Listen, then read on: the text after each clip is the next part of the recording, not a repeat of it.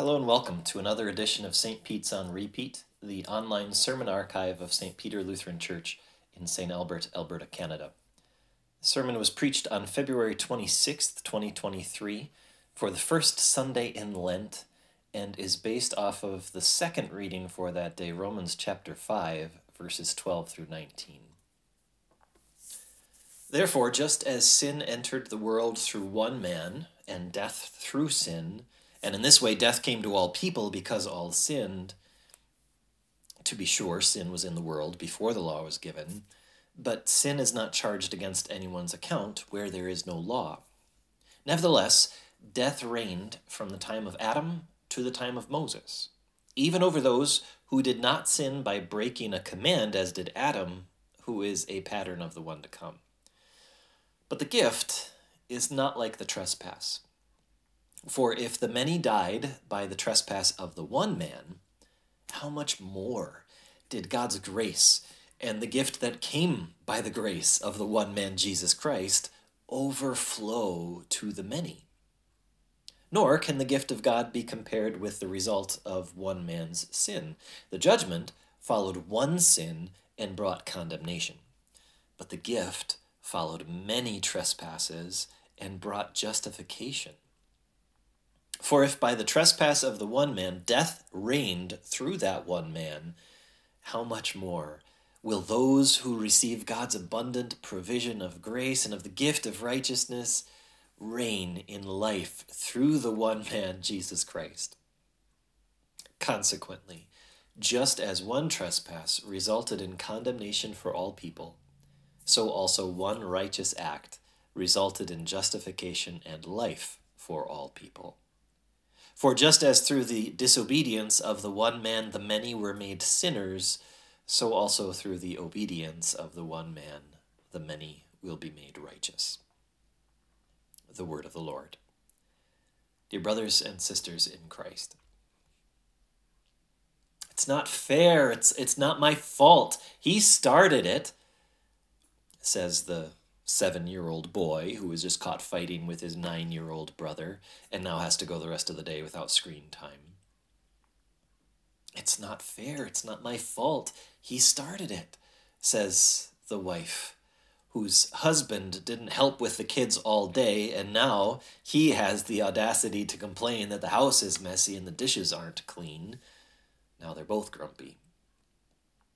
It's not fair. It's not my fault. He started it, says the driver who got T-boned at the intersection and now not only has to give a report to the police, but has to deal with a beat-up car, an insurance claim, and all kinds of headaches, both procedural and medical.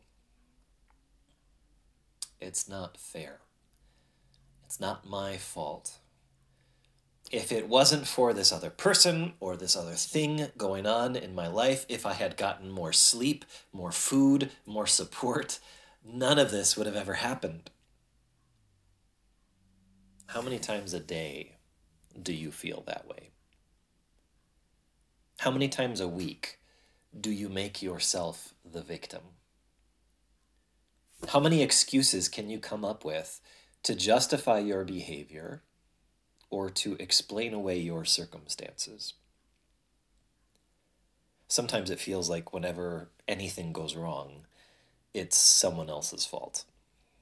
If it weren't for other people messing it up for everybody else, I would be just fine. It's even tempting to feel that way when we read Bible passages like Romans chapter 5. Sin entered the world through one man, and death through sin, and in this way death came to all people.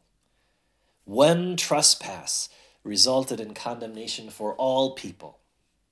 Through the disobedience of the one man, the many were made sinners. Come on, Adam.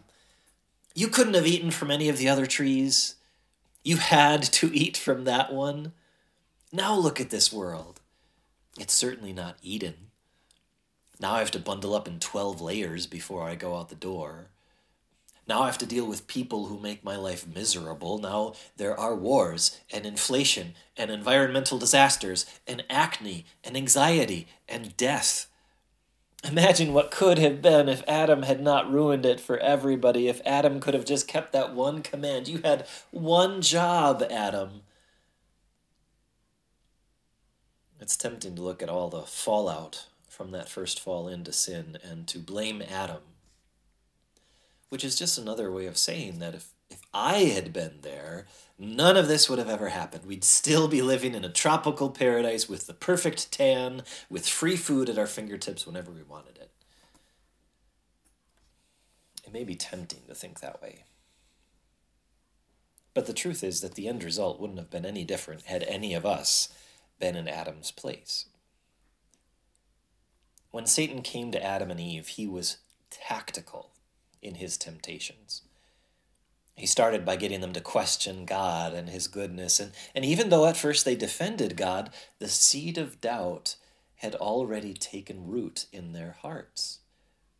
So that by the time Satan suggested that God might be holding out on them, that they could experience the next level of enlightenment and pleasure and satisfaction if they ignored God's draconian laws, they were primed then to believe Satan and to give in to his temptation and lies. And then when they did, they refused to take accountability. They passed the buck. They shifted the blame. Adam even blamed God for putting Eve there with him, as if he would have been strong enough to resist the devil had it not been for her. We can read Genesis chapter 3 like we did today and shake our heads at Adam. We can read Romans 5 like we did today and blame Adam. But what we have to be careful to do as we read these passages is to realize that the devil tempts us in the very same ways. The devil loves to get us to doubt God, to fear that God is holding out on us, that there are certain joys in this life that we Christians miss out on, that the Christian life is boring, unfulfilling, incomplete, that there's so much else out there. The devil is so good at pinpointing our insecurities, our anxieties about ourselves, our fears, and then tactically targeting them with his temptations. And the result is the same. We give in. And when we get caught, we shift the blame. We get defensive. It's not my fault. He started it. He provoked me to anger. She practically begged me to do it. I was tired, stressed. I didn't realize what was happening until it was too late. Basically, it's everyone and everything's fault except for mine. And before you know it, when you look in the mirror, you look an awful lot like Adam and Eve. And so even though Paul repeatedly lays the blame at Adam's feet, sin entered the world through one man and death through sin, and in this way death came to all people, he doesn't end his sentence there. He goes on to say, because all sinned. Adam is not the only guilty party. Death, judgment, and condemnation are not just things we inherited from our ancestors. They are consequences we have earned entirely on our own. Sure, he may have provoked you, but you didn't have to respond. She may have pushed you, but you didn't have to go along. What Paul wants you to know in Romans chapter 5 is that you have no one to blame but yourself for your sin. In other words, we are losers. We have lost so many battles with the devil. We have given in to so many temptations. Our willpower has not been strong enough. But then we read Matthew chapter 4, and we see a totally different Jesus. Here he is in a one-on-one dogfight with the devil. Satan is using the same tactics that he used on Adam and Eve, the same tactics he still uses on us today. He comes to Jesus when he's isolated and alone and hungry. He tries to pick at Jesus' insecurities. If you are the Son of God, he says. He tries to provoke Jesus to act in pride or overconfidence. He holds out the forbidden fruit. and suggests that Jesus' heavenly Father is holding out on him, making him suffer unnecessarily. But Jesus did something that no other human was ever able to do. He resisted every temptation. Even at his weakest, Jesus had the power to tell the devil where to go. Even isolated, alone, and hungry, without the aid of a smartphone or Google, Jesus was able to rattle off Bible passages that perfectly responded to the devil's temptations. And at the end of it, Jesus emerged victorious. Forget UFC, MMA, WWE. This is the fight I would pay to see. Jesus won the victory. And if that were all that Jesus accomplished, it would still be worthy of our study, so that we could learn just how Jesus was able to win that victory, so that we could try to follow his example. But if that were all that Jesus accomplished, and if passages like Matthew chapter 4 were just meant to be blueprints for us to follow, they'd be setting us up for failure. I mean, we can learn from Jesus, and we can try to do what he did and find some measure of success doing it, but never as well as he did. No, God doesn't record these moments from Jesus' life as a way to motivate us to follow his example. It's to give you the assurance that Paul gives us here in Romans chapter 5. Just as one trespass resulted in condemnation for all people, so also one righteous act resulted in justification and life for all people. For just as through the disobedience of the one man the many were made sinners, so also through the obedience of one man the many will be made righteous. The victory that Jesus won over the devil was much more than personal. It was universal.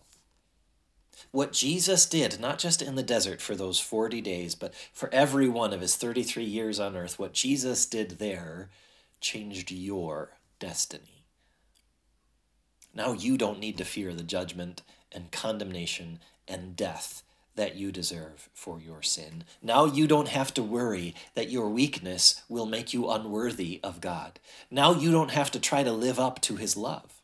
In other words, because of Jesus, God does not treat you as your sins deserve. He shifted your blame to the most blameless person possible and sentenced him to die the death that you deserve. Because of Jesus, you are forgiven for when you fall into temptation. Despite your guilt, God declares you not guilty in his sight because of Jesus' guiltlessness. Even though you will die someday, death will never reign over you. Instead, as Paul says here, you will reign in life through the one man, Jesus Christ. It's not fair. It really isn't. It's not fair that Jesus, of all people, should suffer for all people. It's not fair, but that's grace. That's how much God loves you. He sent a champion to win the victory for you. And now, as Paul says, God's grace overflows to you. Now you have received God's abundant provision of grace. In other words, no matter how often we fail or fall into temptation, no matter how many sins you accumulate over a lifetime, God's grace is greater. Thank God that it's not fair. Thank God that my salvation does not depend on me or what I do. Thank God that he not only started it, but finished it for me. Now may he continue to work in you a humble heart that sees your sin, but rejoices in his forgiveness in love. May he continue to work in you a strong faith that recognizes temptation and resists it through the same power of the word that Jesus used. May he, who began a good work in you, carry it on to completion until the day of Christ Jesus. Amen.